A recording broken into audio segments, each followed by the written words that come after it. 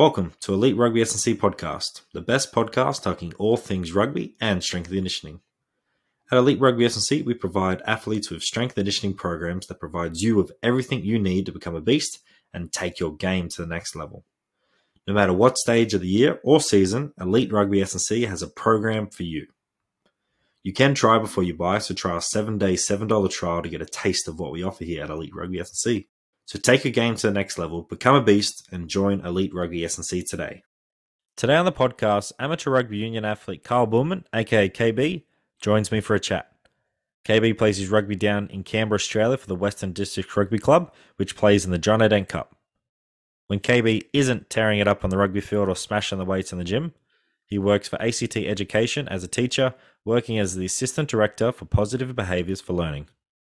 On this episode, we talk about 3 key topics: leadership, strength and conditioning training for rugby athletes, and how to be the best teammate on and off the field. This was a fantastic episode, and I'm really excited to share this episode with you all because I know you're going to learn a lot from KB. Thanks again for joining me today, KB. I really appreciate it. Enjoy.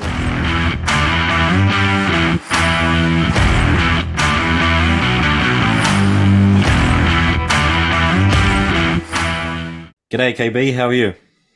Yeah, good, mate. Good. Just enjoying the holidays and the sunshine, mate. Yeah, good. Yourself?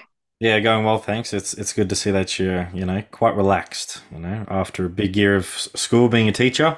You definitely earn those extra holidays that you get.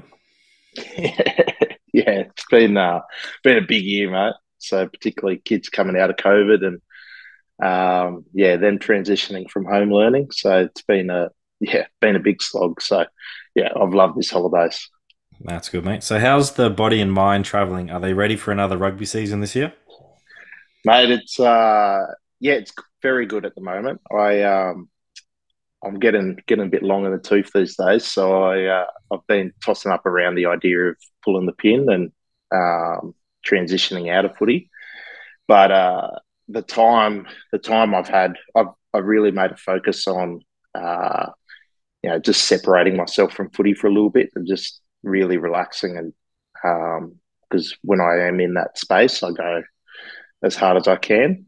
But having that time away and doing different activities has really helped me sort of recharge. And I'm in a headspace now where I'm like, yeah, ready to go.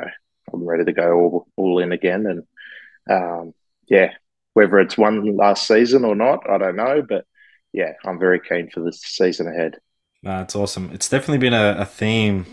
Talking to athletes like yourself and coaches is having that outlet from rugby, and when you are in the off season, have an off season. You can continue to still train in the gym as part of your normal routine and go do some conditioning work, but have that outlet to just relax, go to a family, go focus on another sport, or just go focus on yourself, but not in a rugby sense. So it's really good that you have, maybe learnt the hard way sometimes that you really need to go out there and focus on something else other than rugby at times. Definitely. Yeah. It's been, that's something I've definitely learned as I've got older, that you got to have a life outside of it. And it's about that balance. You learn it the hard way. You find yourself burning out. I know, I'm sure we'll touch on it, but I've had to take a season off before because, it was all just getting a bit too much. And, but it's about understanding yourself and listening to your body and what you need and responding to that.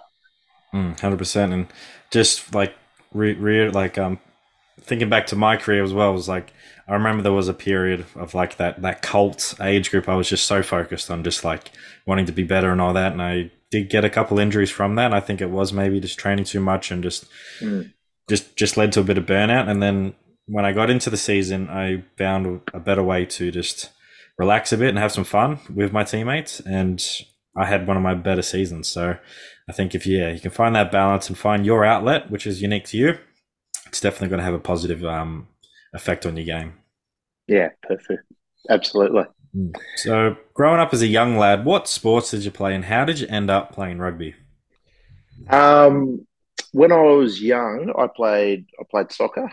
I was a bit of a short, fat kid as a kid, so I got stuck in goals. So I was goalkeeper at Madura Soccer Club for quite a while. And then at about, I remember one Christmas when I was probably 12. It was that transition time between primary school and high school. Um, my family had always been big rugby union guys. My dad played a lot of time for West Rugby, and so did my uncle. They both played for ACT and toured around internationally with the ACT team back in the day. And I think I always knew that I would get into rugby, but I remember I just needed a bit of a push.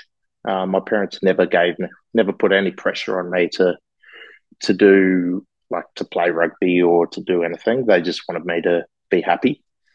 And I remember talking to my auntie one time saying like, "Oh yeah, like I might play footy next year," and she just like announced it to everyone at Christmas dinner, and everyone was so happy. And then I was like, "Oh, now I've got to do it," and that was how it all started, really. Like yeah, it needed I needed that little bit of a push, but then since then I've never looked back. Um, and then did a little bit of rugby league as well, just through school. But I've always enjoyed rugby and the technicalities of the game, and just how you know it's a game for everyone. Like it's a position, like you can be any shape or size, and anyone can sort of find a place in the sport. Hmm. Do you think that's the reason why you've continued to play rugby? Is because of those reasons? And yeah, what has made you want to continue on playing rugby after you did decide when your auntie announced at Christmas, hey, KB is playing rugby, but when you got to like graduated after school, continued to play rugby in the seniors, like why did you want to continue on playing rugby? Yeah, I guess my motivation sort of changed a bit. It became more around uh, my own competitiveness, and satisfying that need. I am quite a competitive person, but then also the the bond and the love that you have for your teammates and that sense of community. The community is that's my number one thing, and that's why you know as I'm getting older, like that's all I want to pass on to my teammates and up and coming players around how you look after your club and how you look after your teammates. And, I'm a big believer in you got to pass the place on into a better place than where you started it. Um, yeah, it definitely changed. It went from okay, like I'm going to play sport because I enjoy playing sport, and that's still there. Like I love the game, but now it's much more focused around you know, I love the competitiveness. I love the camaraderie. Um, I love leading a team, and I love uh, helping others and trying to bring the best out in people. So that's been I guess the biggest transition in my personal motivations to play. No, it's awesome, and I love that point of you want to continue the traditions and uniqueness and the culture of a club onto the next generation. And every year of a rugby club, you're getting a whole bunch of new Colts players, and that's the perfect time to influence them and really shape what the club values onto them and let them bring that tradition through, but then also add some stuff to it as well. And you just don't want to see your rugby organization, your club, go backwards and sort of lose the stuff that you really valued as a player when you first arrived. And I think the best rugby clubs obviously evolve, but continue to have those traditions and make everyone known of them, but proud of them as well. So I think that's a great point that you touched upon. Mm.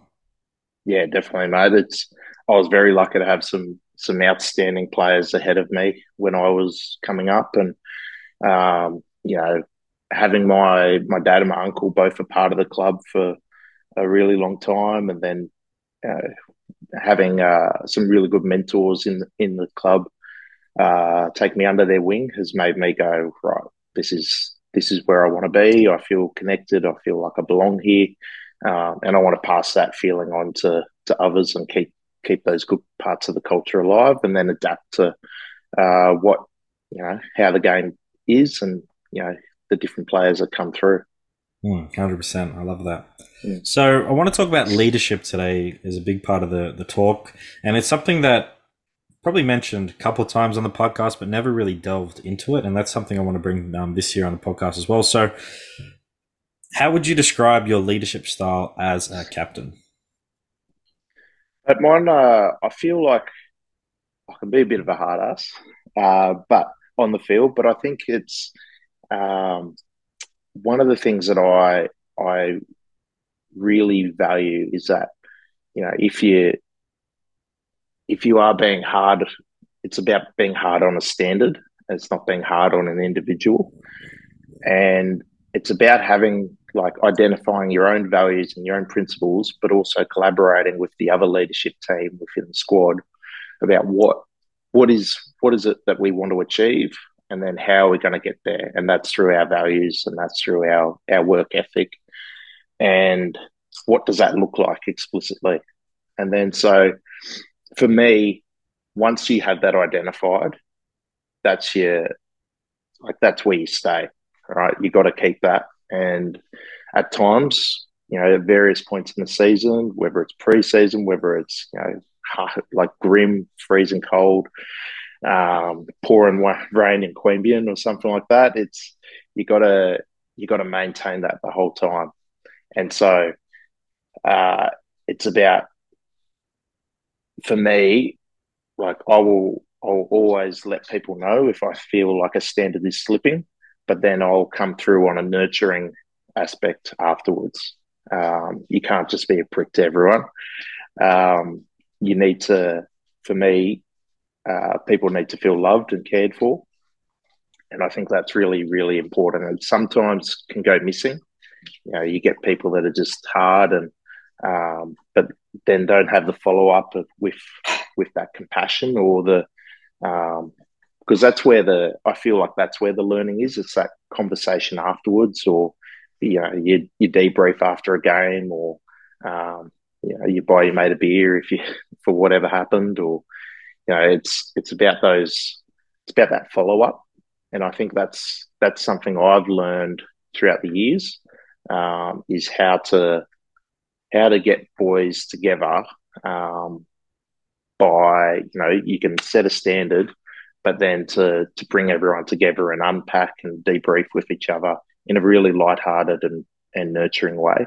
I'm big on that. So yeah, it's been a I've I've captained teams for quite a long time now, and it's at the start it was more about like being a bit of an authority, but as I've learned, um, I feel I work much better, um, I guess, with a bit of kindness afterwards and looking after your mates, um, and that's a key for me. So it's holding those standards, but then unpacking and debriefing with your mates afterwards to maintain those moving forward. Yeah. Yeah, it's awesome. I think that was a question I was going to ask. What was your leadership style when you first got into a captain role to where you are now? Because I think everyone can sort of relate. You just want to be a bit like strict and you want it this way, and you're so tunnel visioned on how to do it. But then when you experience a few more seasons, you're like, oh yeah, that's probably not the way to do it. There's other ways to do it. And actually, I think that nurture part is quite important because people want to be heard and just valued. And if you're just that prick all the time, you're not going to get people to follow you the way that you want to be followed. So yeah, that nurture part is really important. Yeah, and I think another thing that I've learned is leaning on your supports and leaning on your leadership team, your coach, um, you know, the different players with all their own unique skill sets within the team, and letting them be the experts in their field and listening to that advice. Often in a game, I'll go and talk to various players and get their opinion, or ask them like, "Hey, I've ID'd this. Like, what do you think?" Or like, it's not all about just you, and you don't have to do everything yourself. And when once I realized that, I found it so much more enjoyable, and so much. And I think the team got a better leader from me, because they're heard. Everyone has a degree of ownership then, um, and then that's when you start really firing as a team. When everyone owns it, everyone feels responsible and connected. Um, Everyone's got a bit of input, but you also have that clear direction, and that's where I see my role is keeping that direction, um, but with the input of those around me. No, that's a great point.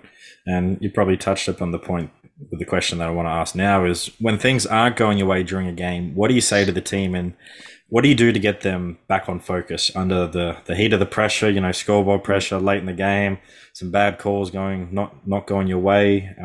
So yeah. That's a really good question because, um, like as you know, we've had a few lean years recently, so it has been a bit tough. But I think, and that's we've got a really young squad, and so for me, rugby can be broken down into a couple of minutes at a time. There's often whether it's a stoppage, whether it's a break or something slows right down. You can break it down into 1 minute, 2 minute blocks or 30-second blocks at times, and it's about uh, keeping everyone. For me, it's keeping everyone level headed and calm to be able to perform our best for that 30-second for a minute block. And then once that happens, moving on to the next minute or the next block. All right. So it's not running your race before the race is even run. Like it's about, little tiny milestones and little goals, right? And it might be that I'll go, righto, we're going to plug the corner here and we're going to put pressure on the line out and then hopefully get a result out of that. All right.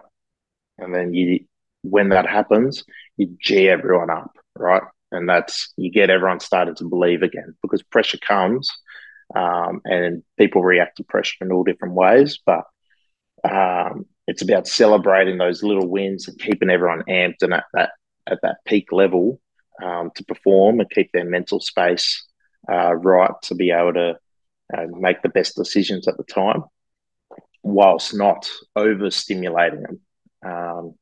You don't want pumping everyone up too much that they're trying to be a hero or they're shooting out of a line or um, all those little things, all those little details. So for me, it's about keeping everyone mindful of little goals within the game. And it might be like, we need a spark now, boys. Like we need a big contact here. And that like little things like that can shift the game completely. Um, and so it's just about reminding them about, there's going to be momentum swings. Let's celebrate those little wins, those little milestones, and those little wins will add up. I think that's the great thing about rugby and a lot of team sport is momentum. And it's a great point that you mentioned that, that 30-second block of that 1 or 2 minutes, like momentum can shift in that time period and you can, get a try from 50 meters out, or you could plug the corner, put pressure on the line out and then force a turnover and then score, and then that gets you back right in the game or that gives you the lead.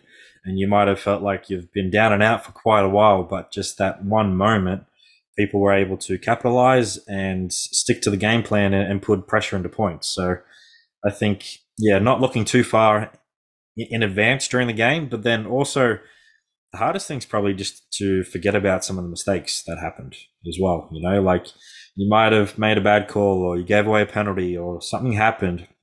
If you have the ability to, forget about it, move on and think what can I do in this next minute or two to help my team get back the momentum or back the ball. I think it's a very hard thing to do, but if you can try and focus on it and practice it at training, it's definitely going to happen in a game. And I think you put yourself as an individual player, but then for the team, it's just something that needs to happen and it's vital as well to the sport. Yeah, and that's where coaching that resilience and building those people's like your teammates' resilience, particularly as an SNC, like we really value that you need to build that resilience because it is going to get tough, and then to be able to you know, accept what happened but move on.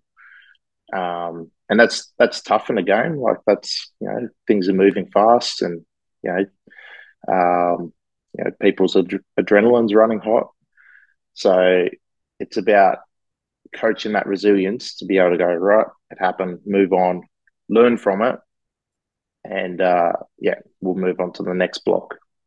I think I maybe quote Ted Lasso a little bit too much on this podcast and in life, but there's a scene where he's talking to one of his players. He's like, I want you to have a memory like a goldfish, 10-second memory, because afterwards you can't control it, you can't change it, so why worry about it, So if you can practice that, I'll go a long way playing rugby, but your life will also change as well. Definitely. Yeah, I love that. So when things are going your way during a game, how do you keep the momentum and keep winning the game as well? Oh, that's the best feeling, right? Like it's when you feel like you got that momentum, you got that roll on. Everything you do, like you're making ad line constantly. That's the feeling you're chasing, and it's about keeping the boys up at that level.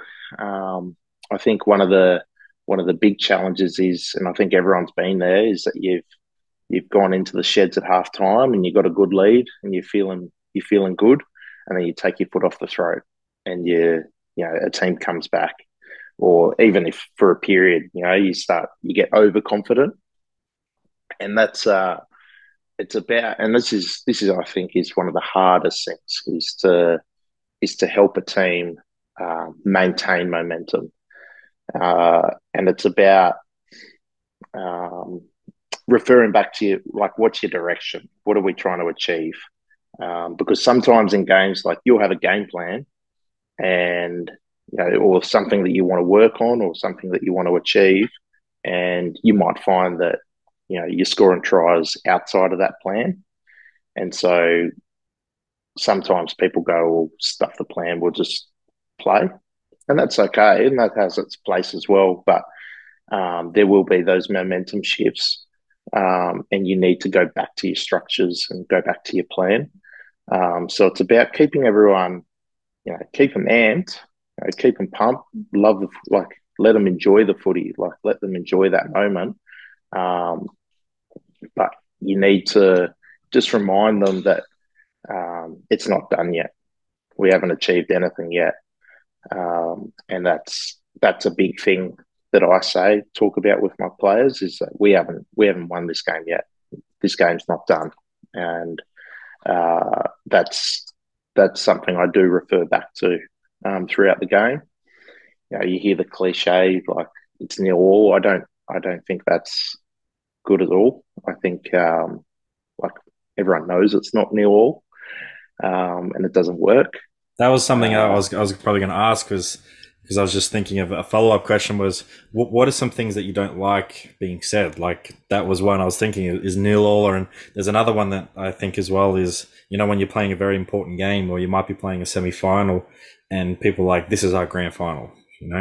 I don't like that either. So yeah, no, continue on. Was there anything else no. that you don't like being said? Oh, I think I think it, as you're saying there, like before I answer your question, I think it's about being present in the moment, right? Like, yeah, like it's not true. Like it's not New Orleans.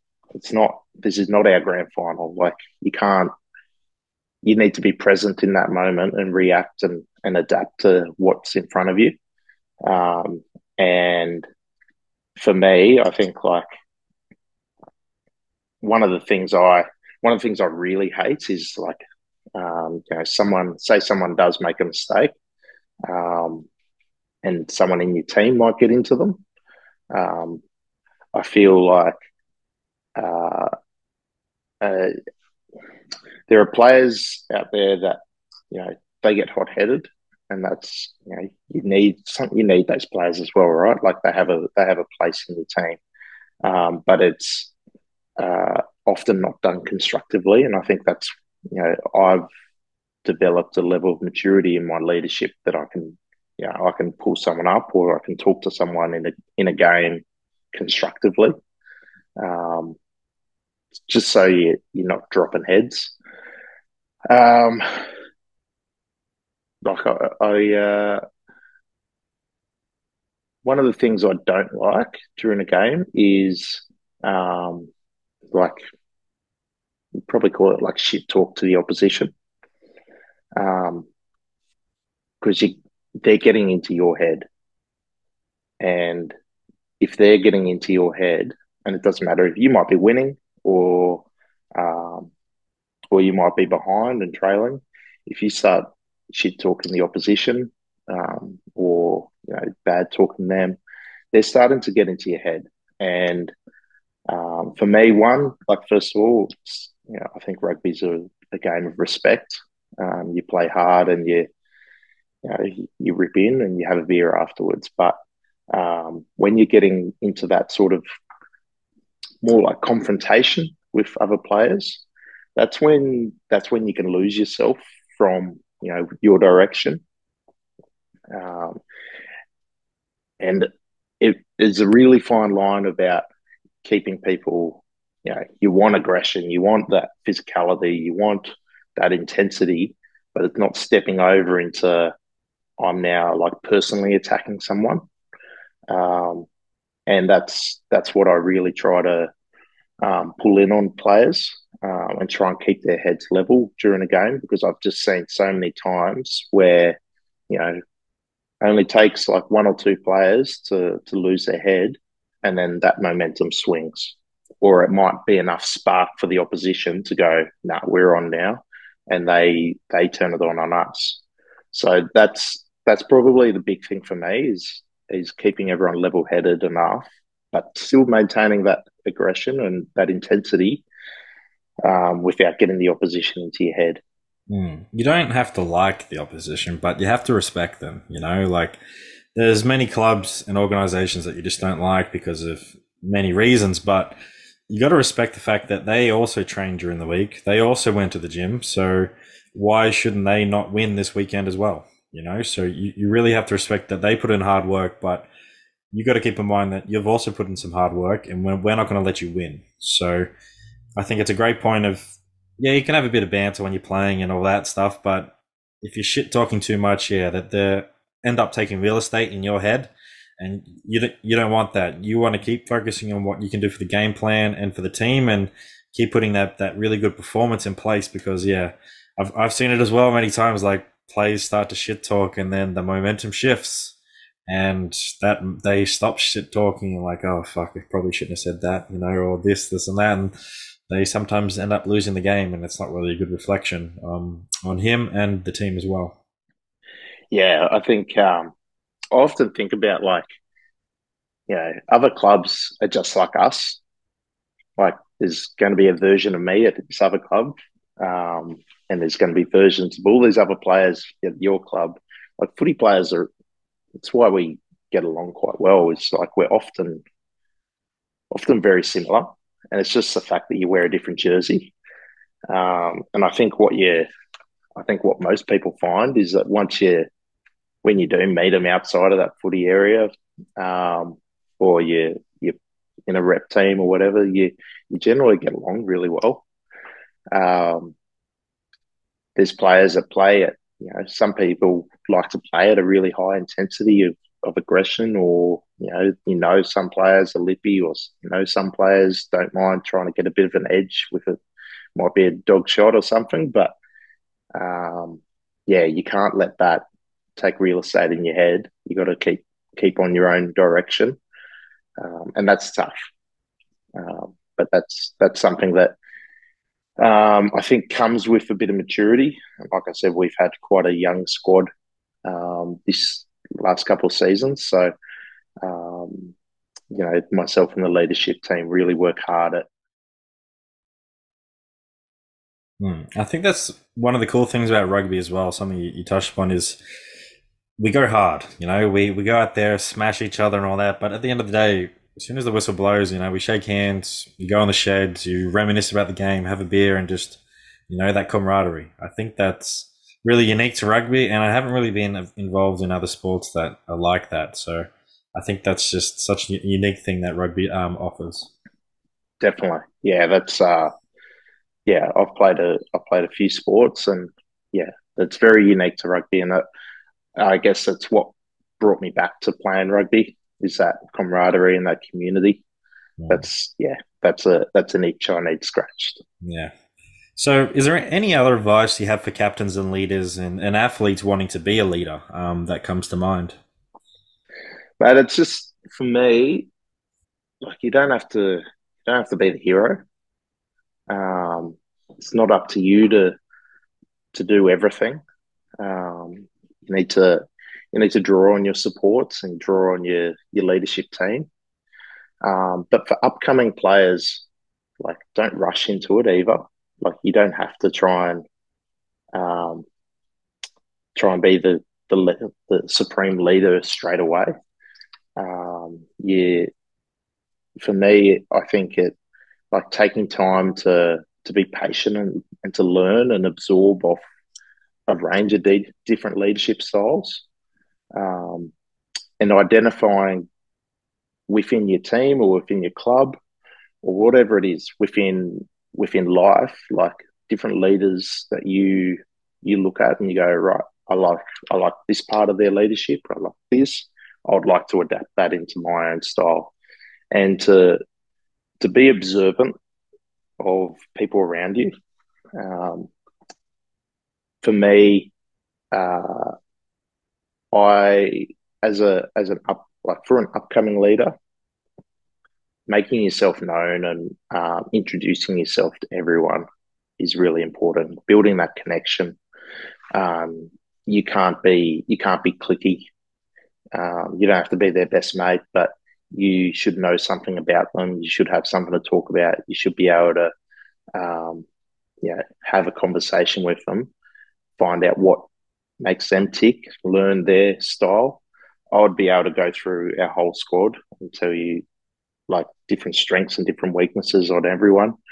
Um, and that's really important, I think, to bring out the best in the players around you. So that connection, I think, is really really important.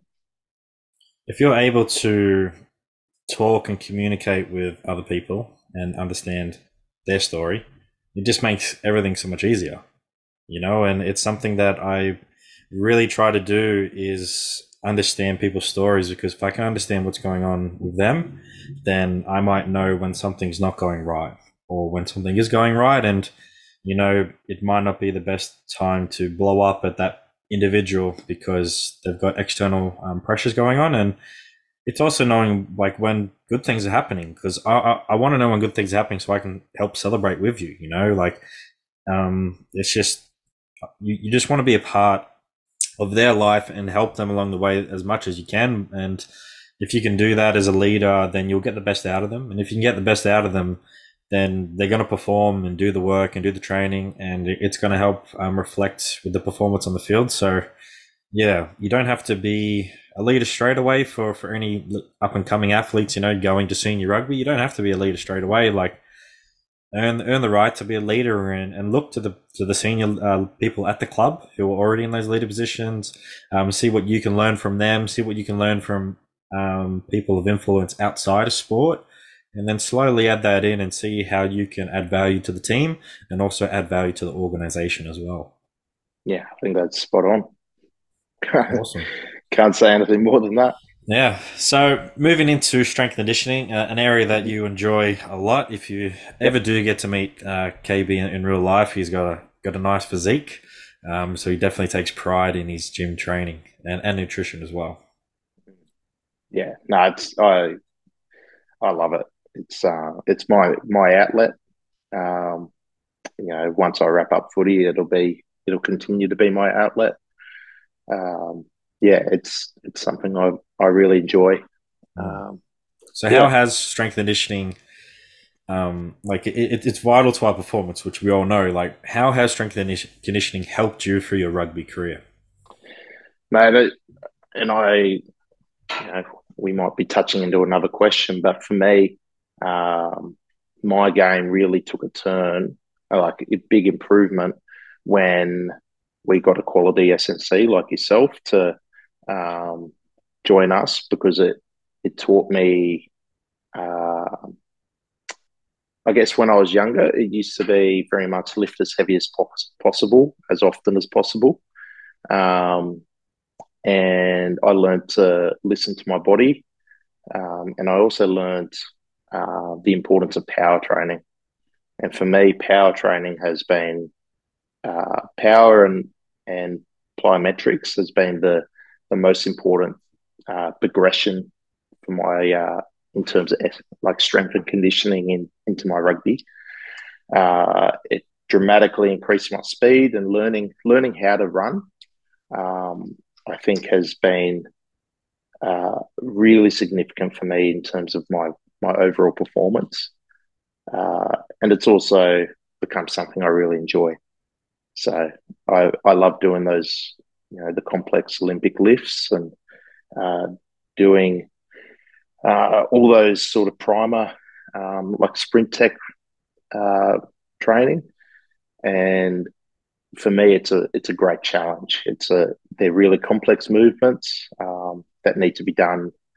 You can do it for a short little block at a really high intensity with good rest. So you're performing everything at its maximal, and I love that. Like that has been a huge improvement for me because before I would just try and lift as heavy as possible, and uh, yeah, I think I was finding I was getting a lot of imbalances in my body, which was causing quite a bit of stress on myself when I was playing, and it meant I couldn't move as well as I could now.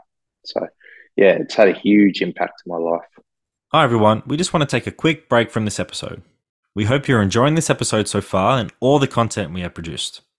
We appreciate all the support from our listeners and followers so far. If you haven't already, sign up to Elite Rugby S&C blog today. We provide free exclusive content every single week to our subscribers. You'll find our website link in our bio below.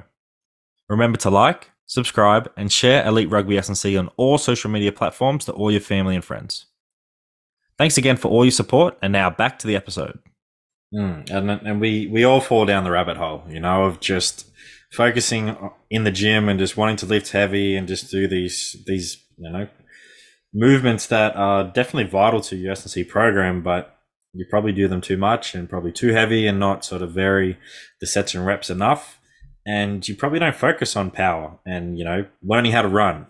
And if you don't know how to, express force really, really quickly, which is our power, then you're not really going to be a good rugby athlete, are you? You can't just have strength and be strong. You need to be able to express that power and force that you have. So it's definitely a game changer for any athlete out there in rugby and rugby league and any sport really, is if you can learn how to, train power and then express the power when you're playing your sport, it's going to be a massive game changer. And then for sport such as rugby, if you don't know how to run properly, then you're wasting energy, and you're probably getting to the end of the game and you're not probably in the position that you need to be. Like you should be at the end of the game feeling screwed and I put everything out there, but you might be feeling extra tired.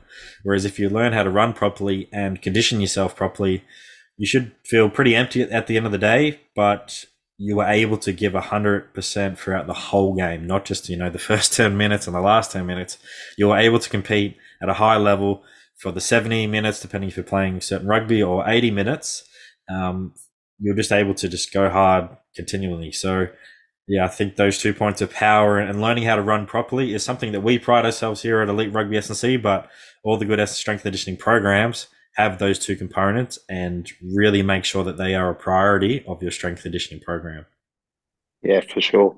No, it's been a massive learning for me, and it's as you say, you finish a game and you put everything out there, but you're not you haven't overexerted yourself, and you haven't hopefully you haven't injured yourself based on your imbalances um, or poor technique. Hmm. We did sort of touch upon in the next question, but let's ask it anyway. So, looking at your strength and conditioning program when you first started in the gym, this could even be prior to just training for rugby. What would be the main differences from now and back then? And what advice would you sort of give a young KB, just starting in the gym? I train legs now. Yeah, when I was a kid, I used to hate squatting and doing all that, and I got myself a nice set of 11s down there. Um, and then I was at a point, mate. Like I remember when I was 18, I had this huge upper body and these skinny little legs, and I'd put my legs together and I'd like sway. It was like I was on a boat. Um, and then um, and then I got some decent coaching when got into seniors, um, and the club gym program, and sticking to that, and I learned to love training legs these days, and learning. It started off being like, all right, I'm going to train legs. I'm going to lift as heavy as possible all the time, and each week um, I would do like the same sort of weight and for the same reps, for the same sets. And because it's a change, like your body's going to react. And, I did get good improvements there, but then a plateau. And I didn't understand why. And I'll go, all right, I'll change it up and do a different movement. But I was still doing heavy weight, um, 4 sets, or 3 sets or whatever. But, uh, with age comes a bit of wisdom in that, and you learn off people around you, and with some good coaching, I've learned about the different ranges of sets and reps and the different intensities and how you'll use a block of training as opposed to like every session is my last session in the gym. It's um, I think that was really important for me to be able to identify, all right, this is a 5 week block. This is where I'm at. This is where I'd like to get to. And this is going to be my RPE moving up towards that. So that's been a big change for me. So um, now I squat and enjoy it a lot. But yeah, that's probably like the most simplified version. I was very dumb when I was young. Um, didn't you know felt nice training upper body and then put the track pants on for the lower body. Um, but yeah, with that I've really I think my whole body composition has really changed with that good coaching, and now I feel much more balanced and um, got a bit of junk in the trunk, and yeah, it's all good. It's something that we all learn the hard way, I guess, is when we first start out in the gym, that you have a massive bodybuilder influence on you, because most people are training like that in the gym. You got you're targeting a certain muscle group, or it's push day, pull day, then legs. But then once you're under, like, if you come into sport and continue to play for your senior life, is you need to understand how to train like an athlete, and prepare yourself to be able to play the sport, because that's what we're trying to do, is play the sport. We're not just trying to get really, really big and strong in the gym. We're actually trying to perform out in the field on the training paddock, but then also out there on the pitch on game day. So if you can learn how to train like an athlete, it's a much better way to train, even when you're not playing rugby anymore. I think having the same sort of training split is so much more beneficial, because you're also prioritizing your recovery, and you're not just overdoing it. Say it's chest day. You're not just doing 20, 30 sets of chest on one day, and then the next day you're doing the same for back. Like, you're doing enough to get a good stimulus and see some change and get some strength and some more muscle hypertrophy, but you're also allowing your body to recover. And if you can recover, then all facets of life are going to be better. So I think the concept of training like an athlete doesn't just apply for sport, it also applies outside when you're not playing sport anymore. It's such a great way to train and to maximize your time in the gym, and you don't have to go there 6 days a week. You can also do stuff outside of the gym as well. Yeah, absolutely. I think that really sums it up nicely. So, how important is it to continue training as much as you can during an injury? What has been your experience in this space? Yeah, that's a good question because I've had a few injuries. I think more recently I've had some bulging discs. Um, and in the past I probably would have just gone, I can't. do this, or I try to do it, train exactly the same, try and train through that, which slows down my recovery. But learning to train around it and to scale back my lifts to be able to still function with it has really helped that recovery. Um, it's really important for me, and this is something I've learned, is to like, you can still train with an injury and you can still function. There's obviously some things that you know at I'd say at the trauma of the event, like you're going to need a degree of rest, but it's really important to keep that movement, keep things activated. It promotes that recovery as well. It's sending blood flow to the area, but it's also about take your ego out of it and listen to your body. If you know and follow the advice of your plan, whether it's through a physio or a doctor or whatever it is. Like, they're the expert. It's not you. And if they're telling you to do something, that's for a reason. So that's and bouncing off a good S&C, I think, is really important. To you know, you might not have, like, again, you're not the expert, so you need to listen to the S&C if they're telling you that you can modify a movement by doing this, or they have a greater range of knowledge in that space. So just listen to the people around you, but listen to your body as well. Mm. Unfortunately, we don't know when our next injury is going to be. And let's say most of the time you do come back from that injury. You've done the rehab, you continued on your training, and you're back out there playing, and the area that was injured doesn't give you any concern anymore. And then something else happens.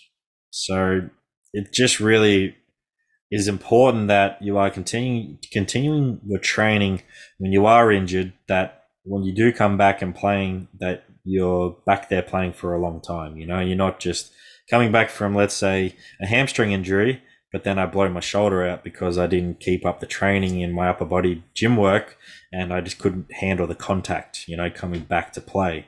But my hamstring's all good. It's now my shoulder, and now you're off on the sidelines for a few more weeks. So yeah, you just don't know when that next injury is going to be. So why not continue the training and putting in the hard work so that when you come back, you're back. You're not going to get another injury for the rest of the year, hopefully. Or if you do, it's very minor and you only have to adjust a few things during the week, but you can still play. So definitely keep up your training. Yeah, no, it's spot on, and enjoy it. Like, training should be enjoyable, so it's going to be good for your mental health. It's hard enough when you're injured, so yeah, that way you can still be around people and still feel connected. Yeah, 100%. So teammates, this is a topic that I think you've done quite well. From the time that I've known you, you've always been a really, really good teammate, and you know how to, express that onto other teammates. What makes a good teammate on and off the field in your eyes? It's trust, I think. Trusting that your mate's got your back, and knowing they're going to you know they're going to back you, or trust that if you make a mistake, you trust that they're going to try and make up for it. Or um, you know, I think that's something that really builds that connection and camaraderie. It's the trust in your teammates to do their job, um, to not if you make a mistake, it's not the end of the world. They're not going to rip into you too much, um, but also that they understand the direction that you want to achieve. So for me, trust and trust and work ethic. I think that's a big thing. Like, people that aren't afraid of working hard, and they're not necessarily the big flashy players, but will toil away. Like, I've got a lot of respect for those type of players. Um, put in the effort every single week. Like, I love being around those type of blokes. Mm. If you have trust, it just allows many other things to be explored, and you can just be yourself as well because you trust that person's going to do the work and put in the effort to then be the best that they can be, which is going to help the team. And yeah, I couldn't agree more with trusting each other, respecting each other, and just putting in the work. Because if you've got a high work ethic, it's going to make your teammate want to work hard as well. And that's just nothing bad's going to happen from that if you do the hard work. Because at the end of it's a long season, you need to put in the work if you want to be there playing finals footy. So off the field, I think being a good teammate is everything that you've said in terms of keeping the culture alive in the rugby club, keeping the traditions. It's going to the after match functions. It's staying around supporting the next team or next teams playing that day. It's being there for the tunnel when your teammates are running out. It's being there for a win, and it's also being there for a loss. It's also helping pack up the field and set up the field. Not every club has the resources and volunteers available, so you might have to get up an hour early before that you would normally get up and go down to the field and help out. It's maybe spending 10 minutes on the barbecue to help out. It's doing all those little things, I think, becomes a really good teammate off the field. And again, if your club's thriving like that, it's only going to make the performance on the field a lot better as well. Absolutely. Yeah, you can always tell a good club by the people that are sticking around and doing all those little extra things. Um, and when everyone's doing that, that's when you really feel that community and that love there, and that's what you want to be around. Mm. And it's also kept going to the special functions you have throughout the year where you just get a bit rowdy and have a bit of a party and get on the beers and stuff like that. It's also doing that, going out and showing a different version of yourself and letting your hair down for a little bit and just having a good party with your teammates. Absolutely, no, that's. Um, I think that's so important, like that bonding outside of the footy field. Um, there's sayings around like teams that drink together win together. That you don't necessarily need to drink, but I think that probably more encompasses like teams that spend time with each other outside of the football field, build those connections that you can bring onto a football field. Yeah, 100%. So, who have been some of your favorite teammates to play with and why? Uh, Look, mate, um, probably Matt Logson has been a really, really good teammate and made outside of football as well. Um, I love his work ethic, his aggression. He gets community and he gets giving back to a club. Mitch Ty is another one that springs to mind because he's a West junior. Me and him are very alike. Our dads played together. He has an absolute motor on him and the biggest bucket ass I've ever seen. Another one that is newer to the club is Angus Burns, um, and it's pure heart. He is one of the hardest, toughest blokes I've played with, and you know, I don't know how it happens, but we seem to, you know, when one's going high and one's going low, it usually is both of us, and we seem to whack together. So I love playing with Burnsy. Um, yeah, like and Jeff Cox is another one that's just all energy.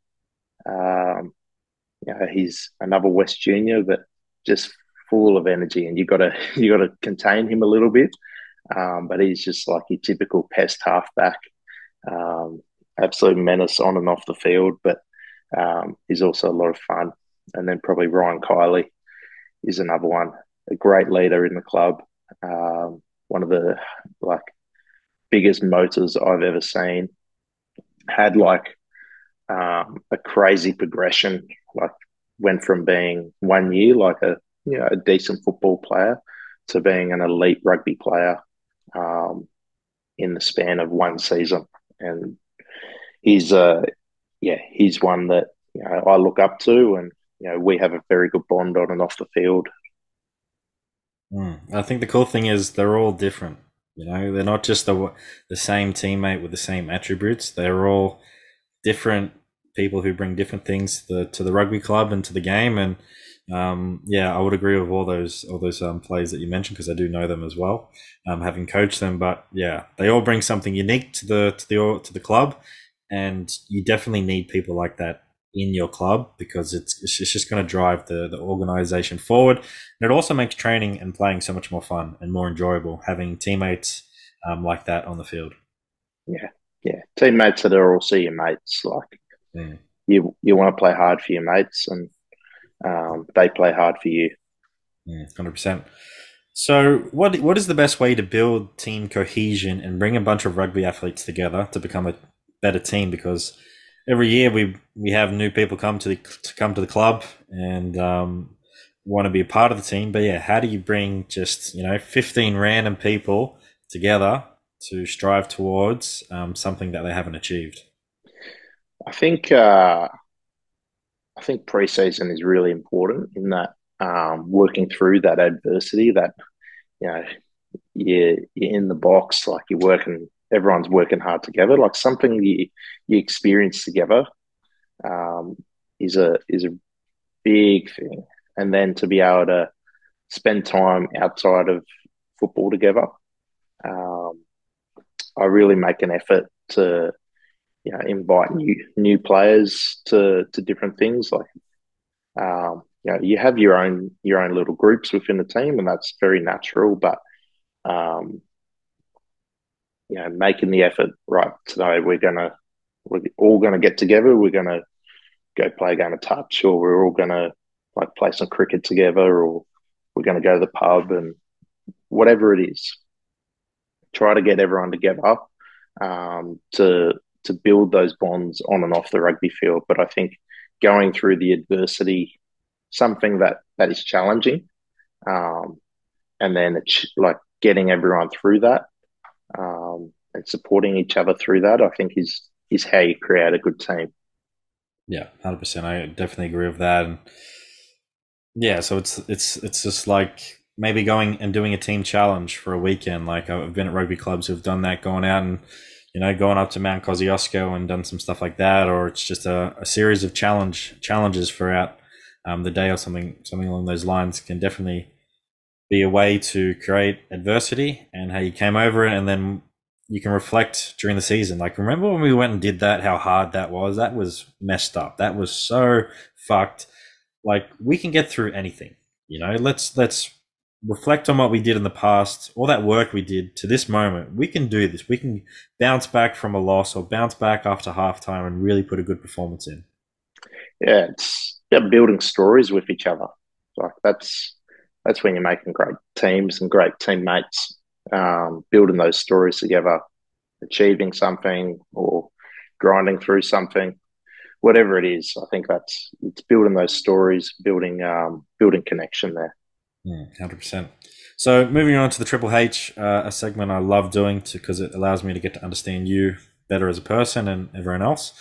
We have done this at West Rugby. We did it a while ago, but it's definitely something I wanted to bring to the podcast as well. So hard.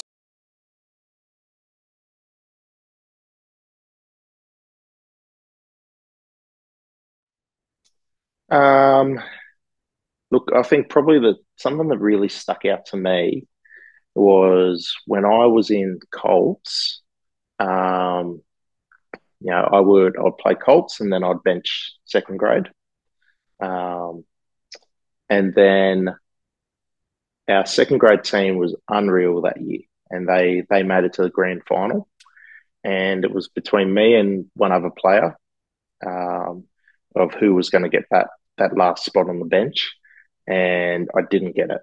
Um, and that team went on to win the grand final, and I was devastated. Um, but what I learned out of that was resilience, and because I could have easily like cracked the shits and packed up and gone, nah, I'm going to move somewhere else. But um, I loved the club and I loved my mates there, and it whilst it hurt, and you remember that sort of pain, you you move through it and you become stronger. So that's something that missing that grand final and seeing all my mates there celebrating and having the best time was tough. But knowing that I'd contributed to getting there was something that helped me get through. Yeah, I can sort of resonate on that as well. Like the two grand finals that we had in Colts, first year we won, the second year we lost, but both of them I had to start on the bench. And it was, I don't know, it was a hard pill to swallow because, you want to be named in that team. You want to be out there, starting the game because it means you're the best player in that position. And it was hard because like I knew the players who got selected above me were maybe a little bit better at the time, but I don't think they were better. That might just be my ego, just talking. But in my eyes they weren't better. But I was able to then finish the game and finish as celebrating. But in the second year we lost. But it's hard not getting selected. It sucks because you want to be there with your team through thick and thin, and you really feel like you can't contribute if you're not out there on the field. So I think it just comes back to any coaches out there listening. Like if you are selecting a team each week, and for a grand final, if you're fortunate enough, really make sure that your communication skills are there to tell that player, like, yep, I'm not selecting you, unfortunately, because of these reasons, but you're still a part of the team. As you said, you're still contributed to the team throughout the whole year. So it doesn't mean that you haven't won the grand final just because you didn't play. Like you have, if you do win that victory. So yeah, just make sure that coaches out there that you definitely got your communication skills because it is a hard pill to swallow sometimes not being selected for the team. Yeah, definitely, definitely. Mm. So next one, hero. Who was your hero, and why is this person your hero? Or if you got multiple heroes. Probably starts off with my dad, as in from a rugby. Like, are we talking rugby heroes or heroes Yeah, in it can be life? rugby heroes, it can be life. It's up to you, mate. Yeah, probably my dad as a starting point. Um, just because I always feel like a hero needs to be within reach. I don't necessarily like you can admire like great people, um, but I feel like a hero and a mentor needs to be within reach of you. And so I think that for me, my dad is a hero of mine, um, and just hearing how his achievements in rugby, and then he was a 20-year fireman, you know, giving so much, and then just seeing how strong he is through various challenges in life. Um, and then from a professional point of view, I have various mentors um, that I have. So one of them that is probably worth mentioning is a guy called Brendan McGee. He was a teacher of mine when I was in year 9 and year 10. And he significantly changed, I guess, the trajectory of my life. He taught me around community and around leadership and giving, um, and how you work within a team. And that he's somebody that I still connect with, and um, he's a deputy principal down in Melbourne now, but we still talk, and that's for me. He took a group of some pretty challenging kids, and made us a team and made us feel connected to school and enjoy our school. And that's what I wanted to replicate, and that's why I guess followed down the career of being an educator. I really like that. A hero should be someone, out in reach that you have seen in person, like we often do say like, an NFL star is my hero or a movie star is my hero, just because of what they do, but just like they might be an idol. They can still be a hero. Who am I to say? You can still be a hero, but I think you might have some more heroes in your life if you just sort of maybe opened your eyes a little bit to the people who are making a really good contribution to your life and have made a really positive impact. You know, you could have a hero who has been in your life already that you just probably haven't classified them as a hero, you know, and yeah, I really like that saying that you said. Yeah, I don't want to devalue people's ideas of who's a hero to them, because that's an individual thing. That's just my personal look. That, Mm, I look at, you can idolize someone, or you can go, right, I love their achievements, or I love what they do, mm. but you don't know their deep ins and outs. And I think that's where I get that sort of lens from.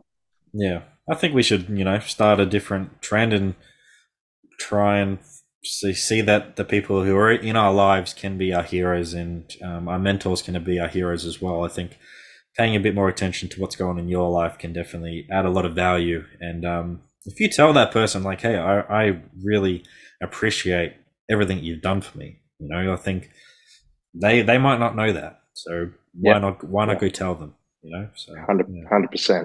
100%. So the last one, highlight. What is a highlight that stands out in your rugby career so far? Um, one of the best experiences I've had in rugby was traveling to Malaysia and playing in the Malaysia Tens competition over there.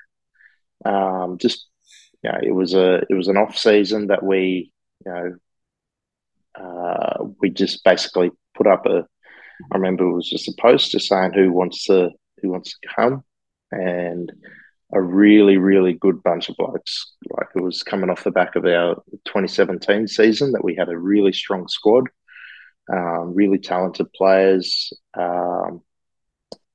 and unfortunately, one of the players is no longer with us. Kawa, he was a really really incredible player and a really good human being, and just being able to spend a week over there playing as a professional athlete, um, living that life and enjoying the camaraderie and that a really high level competition against teams, international teams, was just such a buzz, and that was, I remember on that time really really fondly. That's awesome.